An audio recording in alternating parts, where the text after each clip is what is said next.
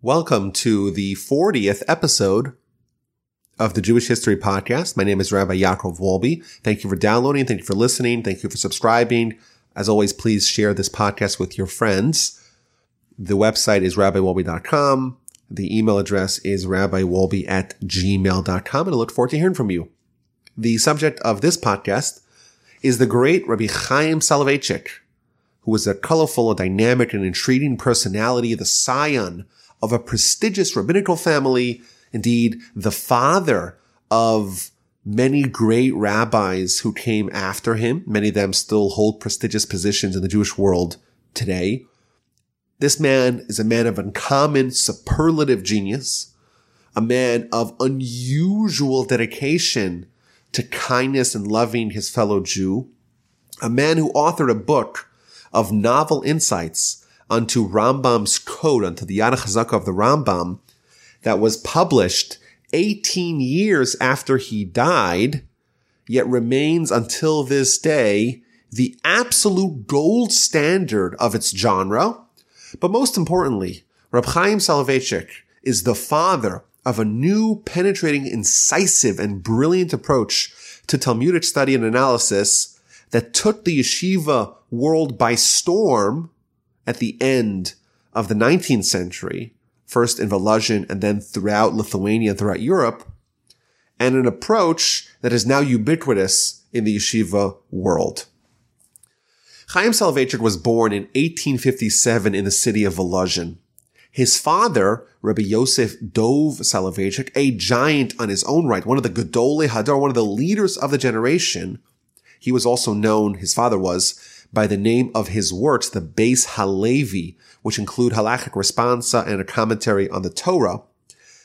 Chaim was named after his great-great-grandfather, Reb Chaim of Volozhin, who founded the Volozhin Yeshiva and was the subject of a podcast episode several episodes ago. And at the time of his birth, the reason why they lived in Volozhin was that his father was the co-Rosh Yeshiva of the yeshiva in Volozhin, alongside the great Rabbi Naftali Tzvi Yehuda Berlin, who is known to all as the Nitziv, which is an acronym of his name. Naftali Tzvi Yehuda Berlin is the Nitziv. At the time, Volozhin was the primary yeshiva in the Jewish world, and thus to be its Rosh Yeshiva was essentially the most prestigious post in the Torah world. But co-Rosh Yeshivas, it's kind of like co-CEOs. You have to have one person in charge, or else there's disagreements. And after several years of this agreement where the Nitziv and the Beis Halevi, who's the father of our subject, when they were co-Rosh Yeshivas, there was a disagreement. And they decided to submit the matter to a Beis Din, to a court. They took some of the greatest rabbis of the time, and they presented their arguments. And the court ruled that the Nitziv is going to be the sole head of the yeshiva, and Rabbi Yosef Dov Soloveichik, he'll be there as well, but he won't have the same authority. That worked out for a little bit, but ultimately Rabbi Soloveichik left after a decade in Volozhin. He became the rabbi in a different city, in Slutsk, and eventually in 1876, he became the rabbi of the city of Brisker. As fate would have it, his prodigious son Chaim would return to Volozhin, first as an outstanding student. Then he would go on to marry the Nitziv's granddaughter at the age of 20. And at the stunning age of 27, he was installed, like his father before him, as co-Rosh Yeshiva alongside the Nitziv, a position that he would hold until the yeshiva's closure in 1892, at which time, ironically, he would go and fill his father's position again, because his father died as well in 1892, and thus Rabbi Chaim Soloveichik went and replaced his father as rabbi of Brisker after his passing, and he maintained that post until his own passing in 1918. Now, as a child, Reb Chaim exhibited exceptional and unusual intellectual capacity and genius. It was said about him by Reb Chaim Ozer Grodzinski, who was in the 1920s and 1930s, he was the Gadol Ador, the greatest Jew of the generation. He said about Reb Chaim, he didn't have a superior mind, but his mind, his intellect, his cognitive capacities were on a class unto their own. As about him, they would say, people of his time would contrast Reb Chaim with Reb Yosef Engel, who was the rabbi of Krakow. Both of them were great geniuses, but there were two different types of geniuses. Reb Yosef Engel, the rabbi of Krakow, he was an incredible genius. He could offer 80 solutions to one question. You have one question, he gives you 80 answers. Reb Chaim's genius was the opposite. He would give you only one answer, but an answer of such depth, of such genius, of such profundity, that it would solve 80 separate questions. And moreover, there's stories about him that he was able to understand not only people, but also how people thought. And of course, his understanding of Torah was unfathomably deep. But the story goes that he was able to build mental models of how other people thought simply from hearing what they had to say for a little bit. So he was able to understand not only what people say, but he hears what someone says in one instance. He's able to interpret what this person would say. He would impose this person's understanding and be able to deduce from that how they think, and then could apply that to other situations. So, for example, in the book, The Making of a Gadol, he gives many stories about this particular skill. So his father, he told him before his bar mitzvah, I want you to give a speech for your bar mitzvah. Today, when kids give a bar mitzvah speech, generally someone else writes the speech and they just parrot it over to the assemblage. But back in the day, the bar mitzvah boy himself would prepare the speech himself.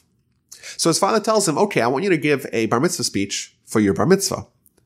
And I want you to speak about a shverer Rambam, which is Yiddish for a difficult citation in the code of Rambam. The Soloveichiks as a family, and of course Reb Chaim individually, they had a fascination with the code of the Rambam, and they would study it and write a lot of their books on it. So his father tells him, take this particular difficult opinion in Rambam, and I want you to reconcile it. But don't answer, don't approach it as you would with your intelligence. I want you to give the speech and answer this difficult citation in Rambam as I would. And that was his speech. He gave a lecture and he was able to capture the perspective of his father, how his father would answer this difficult question. There's another example of this unique skill from his days in Volozhin. The administration in the yeshiva wanted to open a kollel. But a kollel at the time, basically it's a yeshiva for advanced and married students. That was unusual. There weren't so many of them out there, and it was something that they felt that they were going to refrain from doing it without consulting a renowned Torah scholar beforehand. And they decided to send Reb Chaim to the rabbi of Dvinsk to convince him to support this initiative and to write a letter of recommendation in support of this kollel in Volozhin. So Reb Chaim enters the room and introduces himself to the rabbi of Dvinsk. And at the time, Reb Chaim was already a household name throughout European Jewry. So he tells him, you're the famous Reb Chaim? You're the famous Reb Chaim Soloveitchik, the genius that everyone talks about? Okay, let's talk about some Torah. Why don't you offer me a question? Why don't you ask a question? So Reb Chaim responded, I should ask you a question? Let's flip this around. How about you ask me a question and I'll give you two answers. I'll give you my answer and I'll give you the answer that you would offer. he was able to extract from the content of the question and the way it was phrased, he was able to deduce what his answer would be. And there's a third story about one of the rabbis in Europe. His name was Rabbi Mandelbaum, and he was the rabbi of the city of Turav. And he came in 1874. He came and he met with Rabbi Chaim Soloveichik. And they started talking about Torah. But he didn't introduce himself. The visitor didn't. And after they start talking for a little bit, Rabbi Chaim turns to him and says, "Oh, nice to meet you, Rabbi Mandelbaum, the rabbi of Turav." So he asked him, "How do you know who I am? I haven't introduced myself." So Rabbi Chaim responded to him, "I identified you when I realized that your way of Torah study matches the one in a responsa authored by the rabbi of Turav, which I read." He was able, by reading how someone responded to a question, he was able to understand how they thought. And even though he's never met this person personally, he's speaking to someone, and clearly this is the same person. Obviously, this demonstrates that his genius was on a different level, different type, a very unusual mind.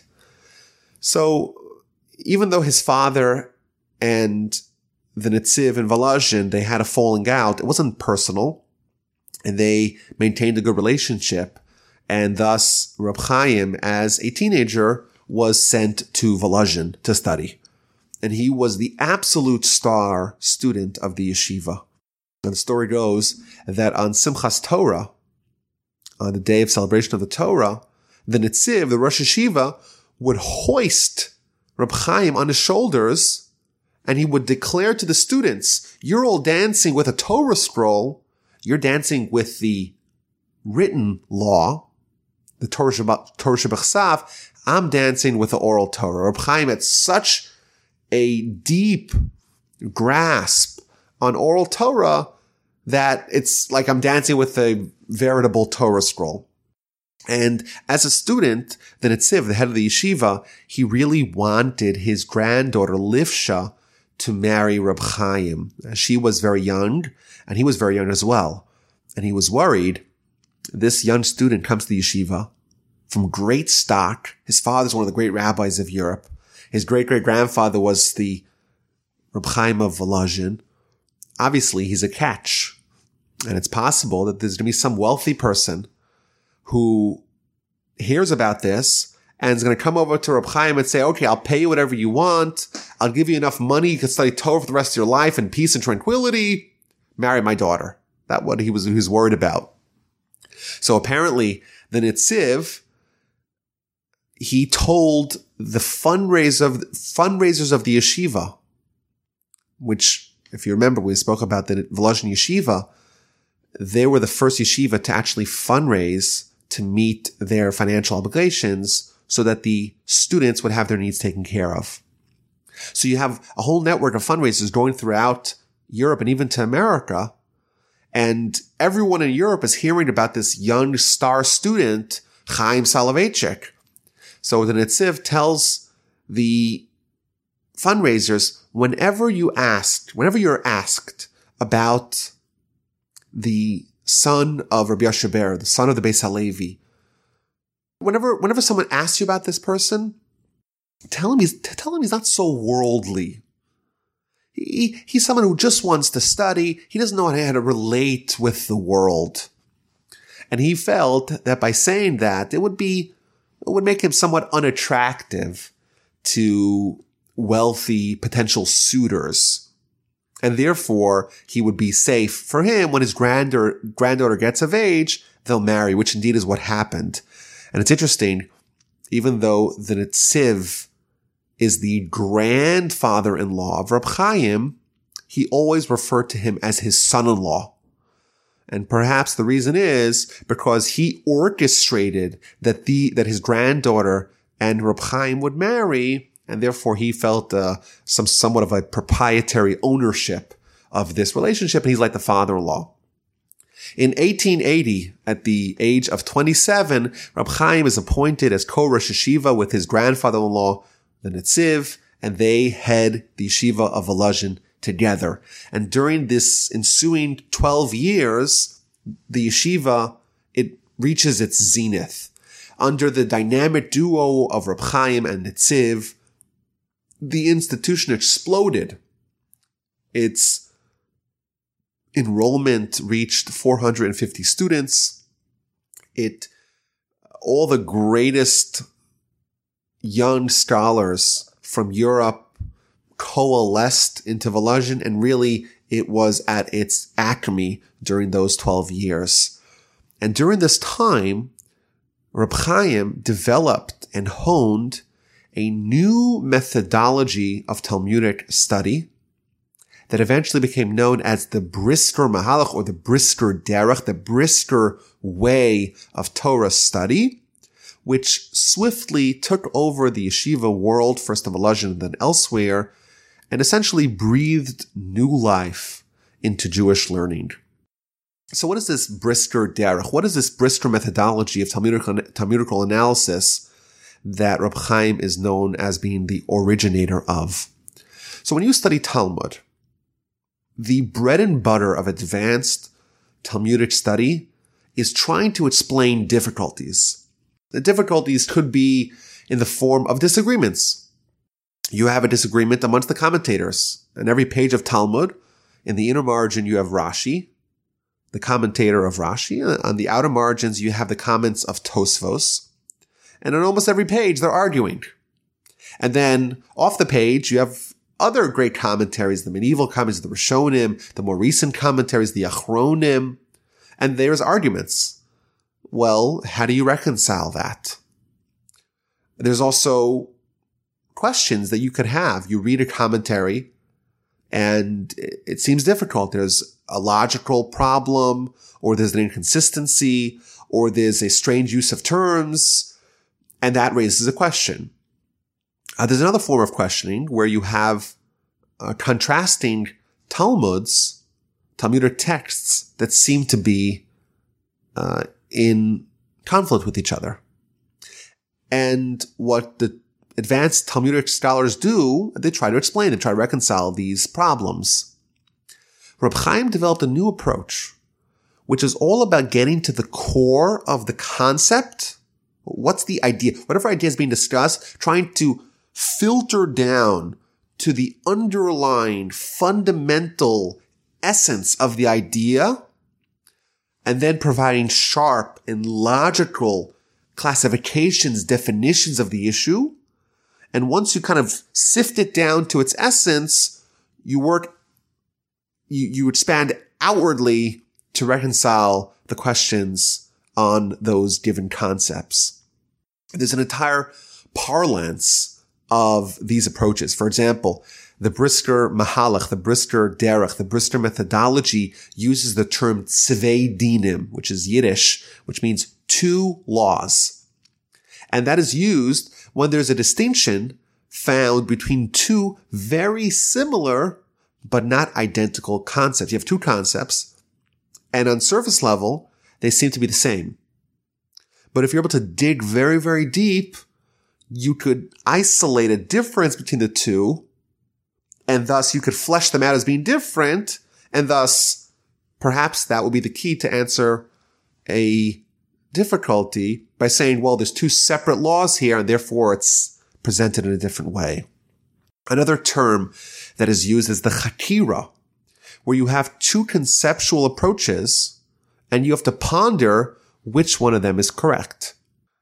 A necessity of every chakira is what's called a nafkamina, which means you have to have a tangible ramification. If you have two conceptual approaches to a given issue, and you want to offer these as two options, you have to have an instance where option A applies and option B doesn't, or vice versa. Otherwise, they're identical. If you can't find a nafkamina, if you can't find a tangible ramification between the two, then indeed they are the same.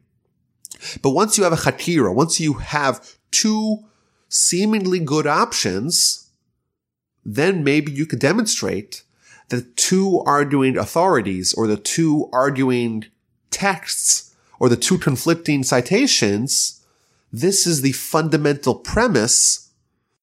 One goes with option A, or one understands the concept with option A, one with option B, and that fundamental premise is manifest on their surface argument. And other terms that are common in the Brisker parlance is the siman or siba, trying to isolate if it's a cause or an effect. Gavra cheftza. Gavra is Aramaic for person. Cheftza is item. The Talmud in the book of Nidarim, which deals with vows, it distinguishes between a vow and an oath, a neder and a shvua. A vow, there's a whole halachic book, a whole Talmudic book dedicated to vows. A vow was, for example, if someone would say, I make a vow that I'm not going to eat apples for the rest of my life or for 30 days. So halachically, you are, from a Torah perspective, you are bound by that statement, which means if you consume that apple, you're actually in violation of a Torah law. Now, apples are kosher food, but you created a new halachic reality on this item. And that is a vow. A vow is something where there's a new reality that's actualized on a given item. Whereas an oath also creates a new halachic reality, but not on an item, rather on the person who makes the oath. So if I say all apples are forbidden, that's something that happens to apples vis-a-vis me. Whereas if I make an oath, nothing happens to any apples, something happens to me, so to speak. And therefore, this question of gavra cheftza is used a lot in the Brisker method to try to understand where, if there's a given law or idea or concept, where does it reside? Does it reside on the vessel, on the item, or on the subject, on the person? And obviously, we're not used to, in our life, outside of the Talmudic world, we're not used to thinking about things with such precision, with such subtleties. But doing this really opened up a whole new window of Torah study, of Talmudic study. A common Talmudic lecture in the Brisker way might assemble, let's say, 20 questions on a Talmudic source and present various conflicting opinions or word usages by the Rishonim, by the medieval commentators. And again, always looking for the linchpin, for the underlying yesod, the foundation, to establish a concept or fundamental insight that can clarify them all. Again, Rabbi Chaim was about giving one answer to 80 questions, not 80 answers to one question. So you have all these questions and all these opinions, and then you come to the root of the issue, and you sharpen the concept, and that is used to explain everything. And you bring all the various aspects of the issue together in a resounding crescendo of brilliance. You have to identify, you have to define, you have to test, you have to prove your hypothesis, and then you go back and re-examine the text, and you re-examine the questions, and armed with these newfound insights, you try to answer them. And once that's done, you could maybe even add what's called a chidush din, an insight, a novel law that is deduced from what you have created in this construct. Now, this obviously, no great innovation is without its detractors. It had those who didn't agree with this new approach. For example, Rabbi Yaakov David Vilovsky, known as the Ridvaz, who was a Talmudic giant of the time, he called Reb Chaim a chemist because he was using almost like a scientific approach to Torah. Nevertheless, despite any opposition, his brilliant approach really had a lasting impact. The young students of Alazhin were captivated by this newfound method of approaching Talmud, and they adopted it, became his students, and they spawned many other students of their own who continued with this conceptual approach in other yeshivas. Each one of them were slightly different. They say about Reb Chaim that he had, between 5 and 7 core students, and each one of them would go on to head their own institution. There's a joke that they say about 3 disciples of Reb Chaim. Like we said, he had 5 or 7 main ones, but one of his main disciples was his son, his youngest son, Rabbi Yitzchak Zev Soloveichik, who would end up being his, he would be his successor as Rabbi of Brisker. Another one of his students is Rabbi Shimon Shkop, who headed the yeshiva in Grodno. And a third main student was Rabbi Ber Leibowitz, who was the head of the yeshiva in Kamenetz.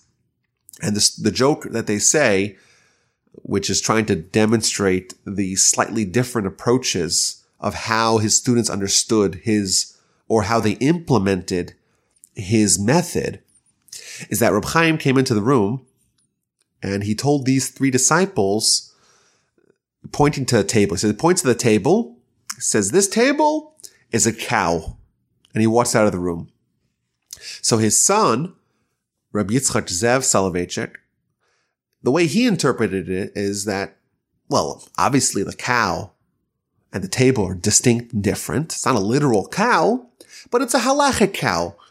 We treat the table as if it was a cow. That's how he interpreted what Reb Chaim said. And the Reb Shimon, who was the one who was least likely to go away from anything that's illogical, he would say, well, what Reb Chaim actually means is that, well, a cow has 4 legs and the table has 4 legs. He's just telling us that the table has 4 legs. And then the third student, Rabbi Ber, he gets on the floor and he starts milking the table. He literally thinks it's a cow. That's the joke that they say. There's another story, whether it's apocryphal or not, who knows. But his student, Reb Shimon Shkop, the aforementioned Reb Shimon Shkop, he met him on a train. And he walks over to him and he says, "Mazel tov." Reb Chaim says Mazel tov to his student. "Mazel tov? Why are you wishing me Mazel tov?" He says, "Well, you just got married." "I just got married? I've been married for decades." He says, "No, but you wrote a book. And in the book, you write that conceptually, the way marriage works, halachic marriage, kiddushin, how does it work?" So we think of it typically. You get married when you're 20 or 25, and then unless you get divorced and one of you dies, you stay married. So there's one transaction, so there's one halachic transformation that becomes the new status quo. And thus, unless it's changed, it remains. His student, Reb Shimon, he developed a new approach, and he said, no, it's not like the marriage happened once and it goes on uninterrupted unless something changes it. Rather, every second, the marriage renews itself. And he uses that insight, that every single second that someone is married, there's a new actualization, a new chalois, as they would say in Yiddish or in Yeshivish, in Brisker parlance. There's a new chalois, there's a new actualization of marriage every second. That's what he said. So Reb Chaim saw him on the train and says, "Oh, Mazel Tov, you just got married today. Yes, you gave the ring to your wife 20 years ago, but according to you, you just got married today." But the old jokes and apocryphal anecdotes aside, almost all the yeshivos, well, I would say, I'm comfortable to say that all the yeshivos today follow Reb Chaim's approach, and even at the time, it became the norm. And there's some interesting consequences of this new mode of study. This brilliant and creative and precise and delightful format of Talmud study really addressed a pressing need at the time. And we've spoken about this in previous episodes, but young Jews of that era, they were enamored by the Haskalah and the idea of secular studies and the scientific method. And many great Jewish minds were swayed away from Torah and sadly, tragically, away from their brethren, away from their heritage. This new approach, this approach of Reb Chaim, it showed that the intellectual rigor and brilliance of Torah could absolutely compete and even outshine whatever the secular world has to offer. Additionally, it made Talmudic study on the highest level more accessible. Previously, if you wanted to offer a novel insight, you had to really be an expert in all of Talmud.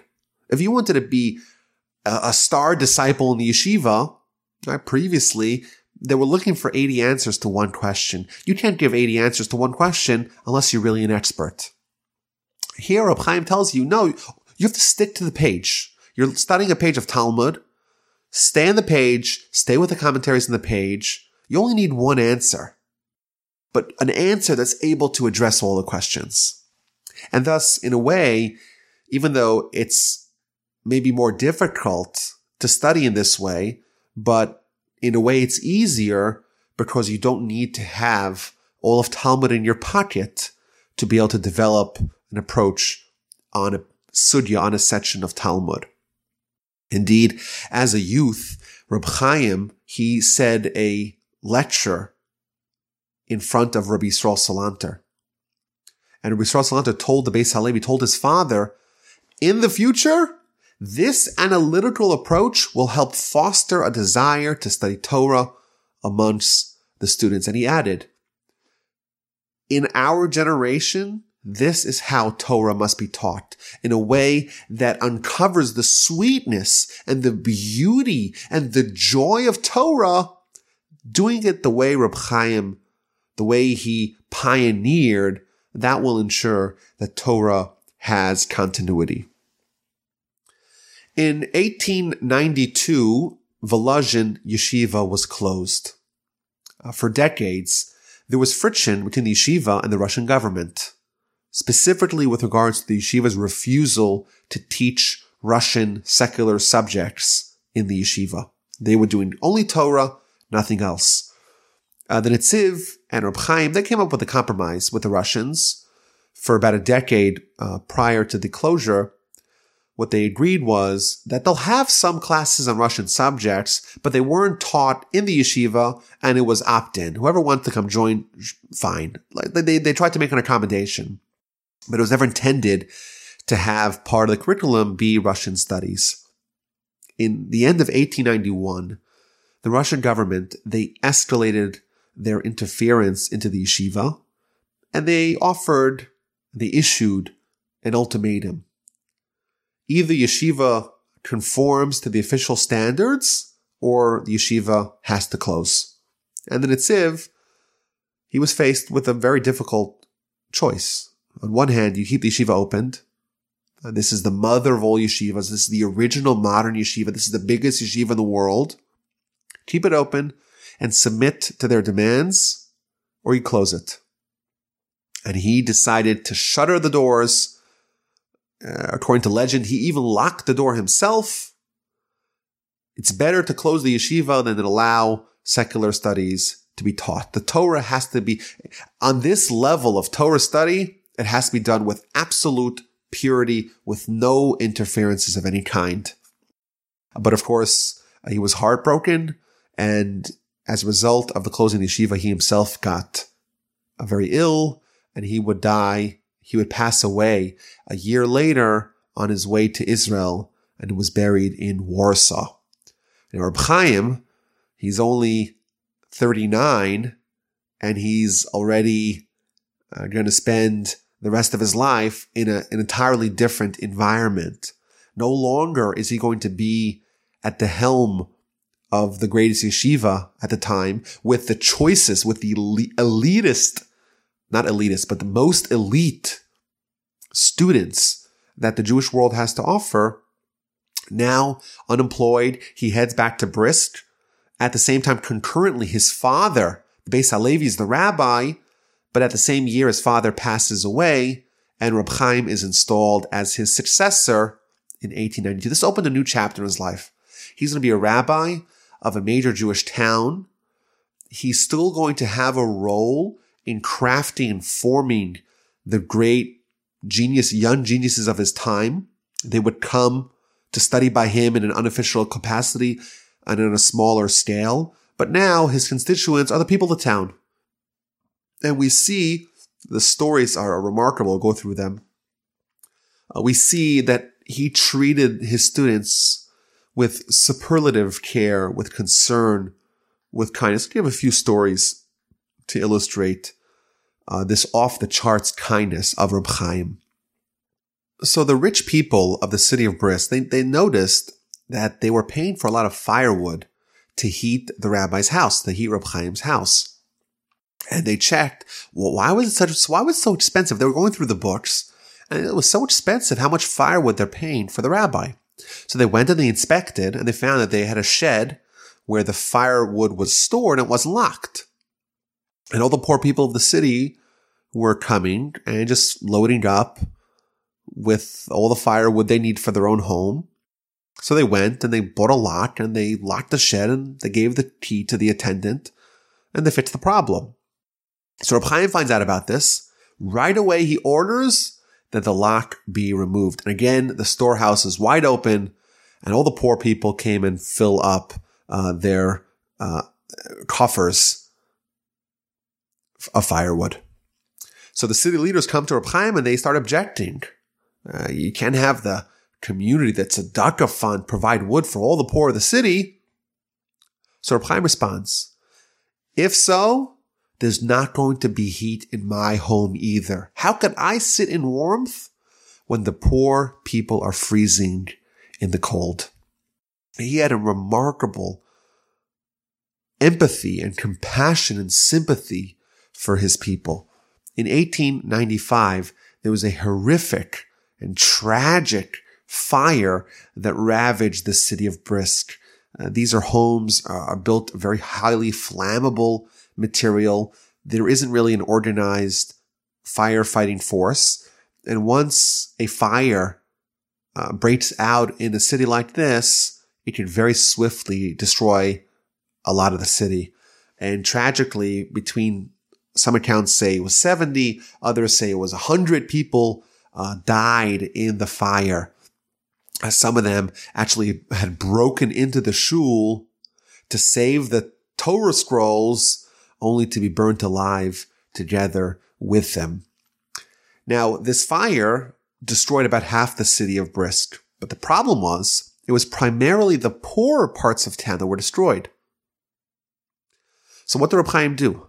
So first of all, immediately afterwards, he organized a massive fundraising effort all over Lithuania to help rebuild, but also to ensure that the townspeople don't dilly-dally in fixing and rebuilding the homes of the poor. Reb Chaim moved out of his home and slept on the floor of the shul, of the synagogue, every day until every single family had their housing restored. And thus he used this tactic. He says, I will not sleep on a bed. I will not sleep in my home until every single family has had their homes rebuilt. And thus he ensured that those people would not be left behind. In a book called Encyclopedia Brisk, it says, an article by someone who was there privy to this, he says, Mi shelo ra'a, whoever did not see Reb Chaim's dedication and compassion and mercy on behalf of the inhabitants of Brisk during the Great Fire of 1895, never saw mercy in his life. Interesting note that the very day following the disaster, there were construction workers coming to the city, and the very first thing they fixed was the mikveh building. And why would you fix that building first? They told them, Reb Chaim ordered that the highest priority is that there be a functioning mikveh in the city. Now, Reb Chaim's kindness really extended to such a degree that he really didn't have a private life at all. His son, Rabbi Yitzchak Zev, called Reb Velvel, he said that his father, he didn't feel like he owned his own home any more than a stranger who wandered in. Whoever wanted, there was an open door policy. Whoever wanted would just simply walk in, make himself a glass of tea, cook something in the kitchen, sit down to eat, find a bed and go to sleep. And sometimes there were entire families with many children who arrived and stayed in the house for months.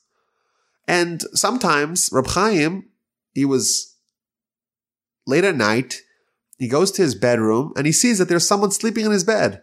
So he would sleep on a bench or sleep on the floor. We can't fathom what degree of kindness Reb Chaim and his family had. There was once a family with 10 children. They didn't have a place to stay. And they moved into Reb Chaim's house for months on end. And Reb Chaim treated them with warmth and love. In another somewhat amusing episode, Reb Chaim was at his table and he's writing his Chidushei Torah. He's writing his Torah insights. And one of the children, who's a guest who's just staying there, he walks up to Reb Chaim and he pulls his pen out of his hand. He needed it for scribbling. And the story goes that Reb Chaim's attendant once walked into his room and he sees Reb Chaim on the floor, crawling on all fours with a child on his back. He's given a piggyback ride to a child. And there's a bunch of other kids doing piggyback rides, horse and rider, in the room. What's going on? So Chaim tells him that he was there, and he sees 4 children, there's 5 children there, and there's 4 children riding, and there's a 5th child who doesn't have a partner to give him a ride. And he's crying. And he asks the child, why are you crying? And he tells him, well, these 4 of my friends, they all have someone to give them rides, and I don't. So Chaim says, I'll be your horse. And he gets on all 4, and he gives him a ride. And he tells his attendant, what am I supposed to do? I just can't bear the sight of a Jewish child crying. There's another story of Reb Chaim's kindness. There was a woman, a poor woman in town, whose husband had left her 11 months prior, and she became pregnant illegitimately. Reb Chaim instructed his wife to house her until after her birth. He had the bris of the bastard in his own home, and he arranged that she get a monthly stipend for her and her baby from the charitable trust of the town. They say that if you wanted to get rid of your unwanted or perhaps illegitimate babies, obviously not a common occurrence amongst Jews, you drop them off at Reb Chaim's doorstep. His son, Reb Moshe, was told by his father, do you think that the job of the rabbi is to rule on halakhic questions? Well, absolutely not. If it was so, if the job of the rabbi was to rule on halakhic matters, he wouldn't be allowed to take a stipend. How could he charge money for teaching Torah? The real job of the rabbi is to do chesed, is to do kindness. There's many times where Reb Chaim let the wealthiest people of Brisker sit and wait for hours on end while he was busy talking to the poor and the downtrodden constituents. His reason? If a rich person comes, it's possible they just want to talk. If a poor person comes, he clearly has a problem and needs to discuss, and therefore he takes precedence. There was an individual who was researching for a book that was going to be titled The Task of a Rabbi in Our Times. And he went all across Europe interviewing rabbis. And he asked Reb Chaim, what are the responsibilities of a rabbi? And Reb Chaim responds with 2 answers. First of all, the rabbi needs to take care of children born out of wedlock. If they don't, God forbid, the Jewish children, will be adopted by the church and they will grow up away from their faith. The rabbi has to hire nurses and nannies to raise these children in the Jewish community. That's the first thing that a rabbi needs to do. What's the second thing a rabbi needs to do? Second thing is that in the charity organizations and the free loan societies of the town, the overseers, the supervisors, have to be elected annually. Why? Because a poor person comes to borrow, and if it was the same supervisor as the previous year, he'll tell him, wait a minute, didn't you just come borrow money last year? And he might withhold the loan. And therefore, the rabbi must make sure that the supervisors, there's a turnover every year to someone new so that the poor people won't be left out in the dark without a loan. There's even a story with someone who was a hater of Torah, a Bundist, a secular Jewish socialist who was on trial for a capital crime. But it was possible to bribe the authorities and to save him. But who's going to save such a good-for-nothing, someone who hates Torah? Reb Chaim, it was Yom Kippur, and he stopped before Kol Nidre. The whole community's there.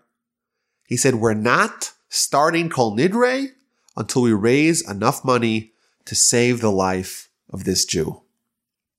Another defining characteristic of Reb Chaim as a rabbi was the seriousness that he treated every case of pikuach nefesh, of mortal threat to life. The halacha is that we have to observe and obey and adhere to Torah, provided that our life is not threatened. If your life is in danger, then you must transgress Torah. Well, what if there's only a slight chance that your life may be in danger?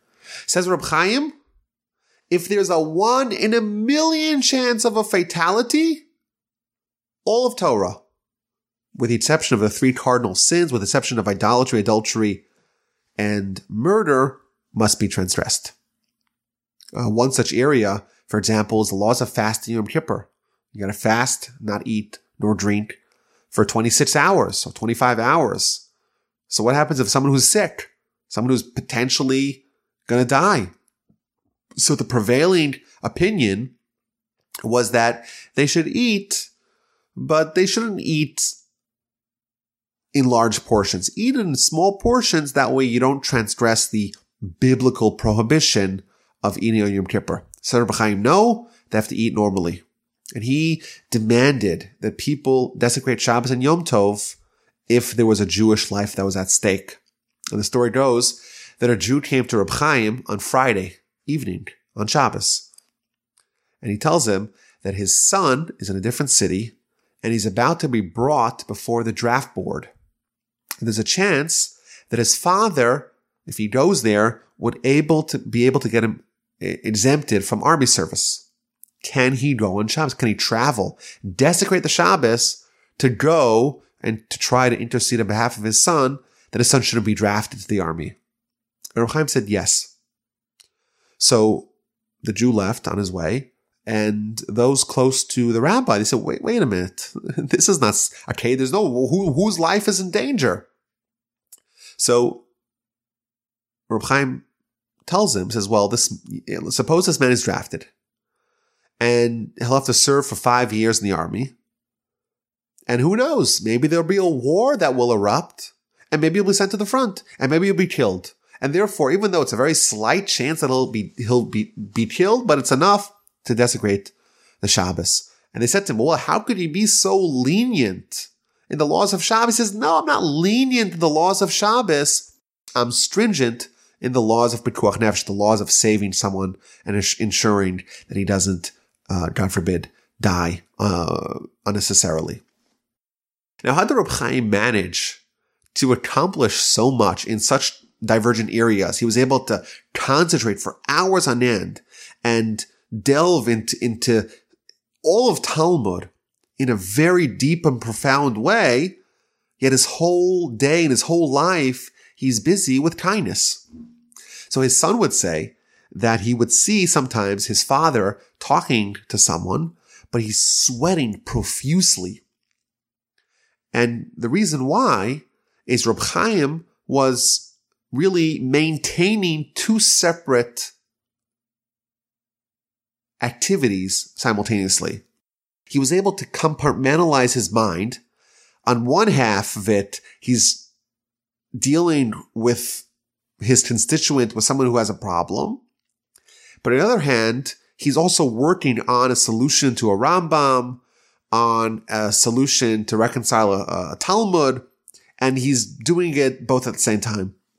And the story goes that his son, Reb Velvel, that he was once studying, this would happen frequently, he would be studying in one room, and his father was in the other room talking to his constituents, and every few minutes he would stop the conversation, run into his son, tell him about his new idea, his new solution, or his new question, or his new wrinkle, and then go back to those guests and continue his conversation with them. They would say that, how could you tell if he is 100% with you or only 50% with you? By the speed of how quickly he was massaging his jacket.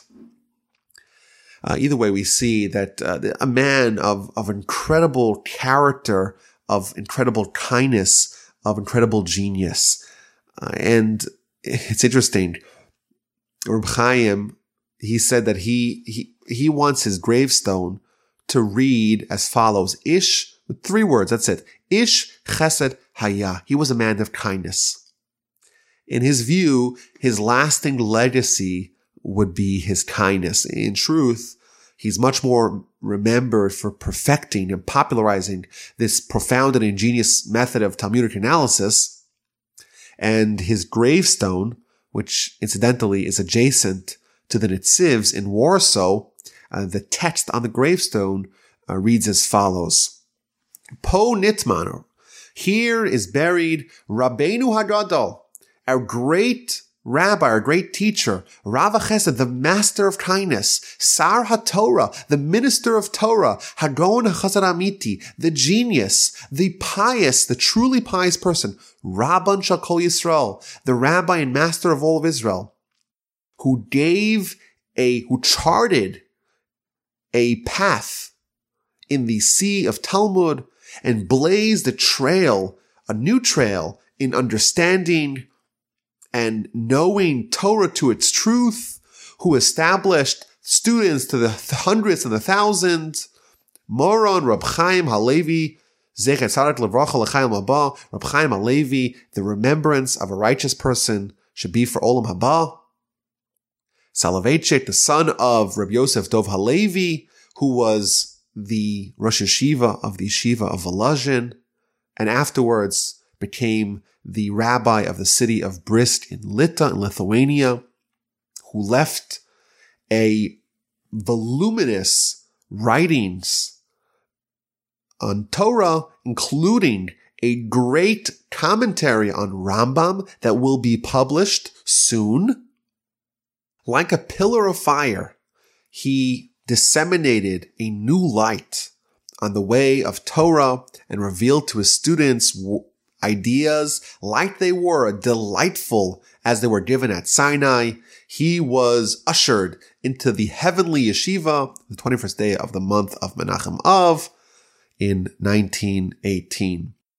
About 18 years after his passing, Chidushi Rabbeinu Chaim Halevi al Harambam was published. It's interesting, in the introduction to that book written by his sons, they just say cryptically that for many reasons, this was not published until now.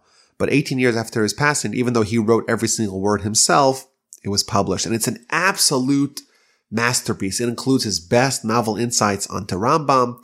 And you read it, it's written as if it was written hundreds of years prior. It's very dense. Every word was sifted and polished and perfected until it's shone brightly in a remarkable, remarkable work. Just an example of his insight, which I think is a relevant one regarding prayer. Reb Chaim, he brings 2 statements of Rambam. In one statement, Rambam writes that when you pray, when you do the Amidah prayer, you have to concentrate for the first blessing. If you don't concentrate for the first blessing, you have to repeat it. You didn't fulfill your obligation. On the other hand, A second citation in Rambam says that, no, you have to actually concentrate for the duration of the prayer. You have to concentrate on what you're saying. So how could the Rambam say simultaneously that you have to concentrate on the entire prayer and still say that, no, you're concentrating just on the first blessing? Says Rabbi Chaim, no, there's two kinds of concentration. Again, there's tzvei dinim. There's two separate laws. There's one form of concentration is understanding what you're saying, understanding the meaning of your words. And that indeed only applies for the first blessing. There's a second form of concentration, which is recognition that you're standing before God and talking to Him. And that you need for the duration of prayer. Reb Chaim left a legacy unlike any other, primarily in his books, in his teachings, in his methodology, but also in his family. His son, Rabbi Brisker, replaced him as Rabbi of Brisker. He moved to Israel in 1940 with his family and lived there until 1959, one of the greatest Jews of his time. His other son, Rabbi Moshe, moved to America, became the Rosh Yeshiva of Rabbi Yitzchak Elchanan, the yeshiva in YU, Yeshiva University. His son is the famous Rabbi Yoshe Ber Soloveichik of Boston, who was the head of the yeshiva in YU. His other sons and grandsons and great-grandsons are heads of many yeshivas throughout the world. But in a sense, all of us who have studied Talmud and were influenced by his new and innovative methods, we really are all his descendants, because he was the one who charted the path of Torah study for us all. Before we conclude, I want to give a plug and a shout out to a new podcast that I think you, my listeners, may be interested in. It's called Torah Discoveries. My friend, Rabbi Tzvi Sullivan, is a scholar who actually lives in Houston over here. He's part of the Kollel here. And the objective of his podcast is to go through the weekly Parsha, but to study it and analyze it using various scientific disciplines. So he'll go through geology one week, or archaeology, understanding some of the scientific aspects or elements of Torah. Really fascinating. He only has one episode so far, Bereshis. I listened to it. I thoroughly enjoyed it. You may enjoy it as well. I'm going to put a link in the description. And if you're interested, check it out. That's all. Thank you all for listening. And I look forward to next time.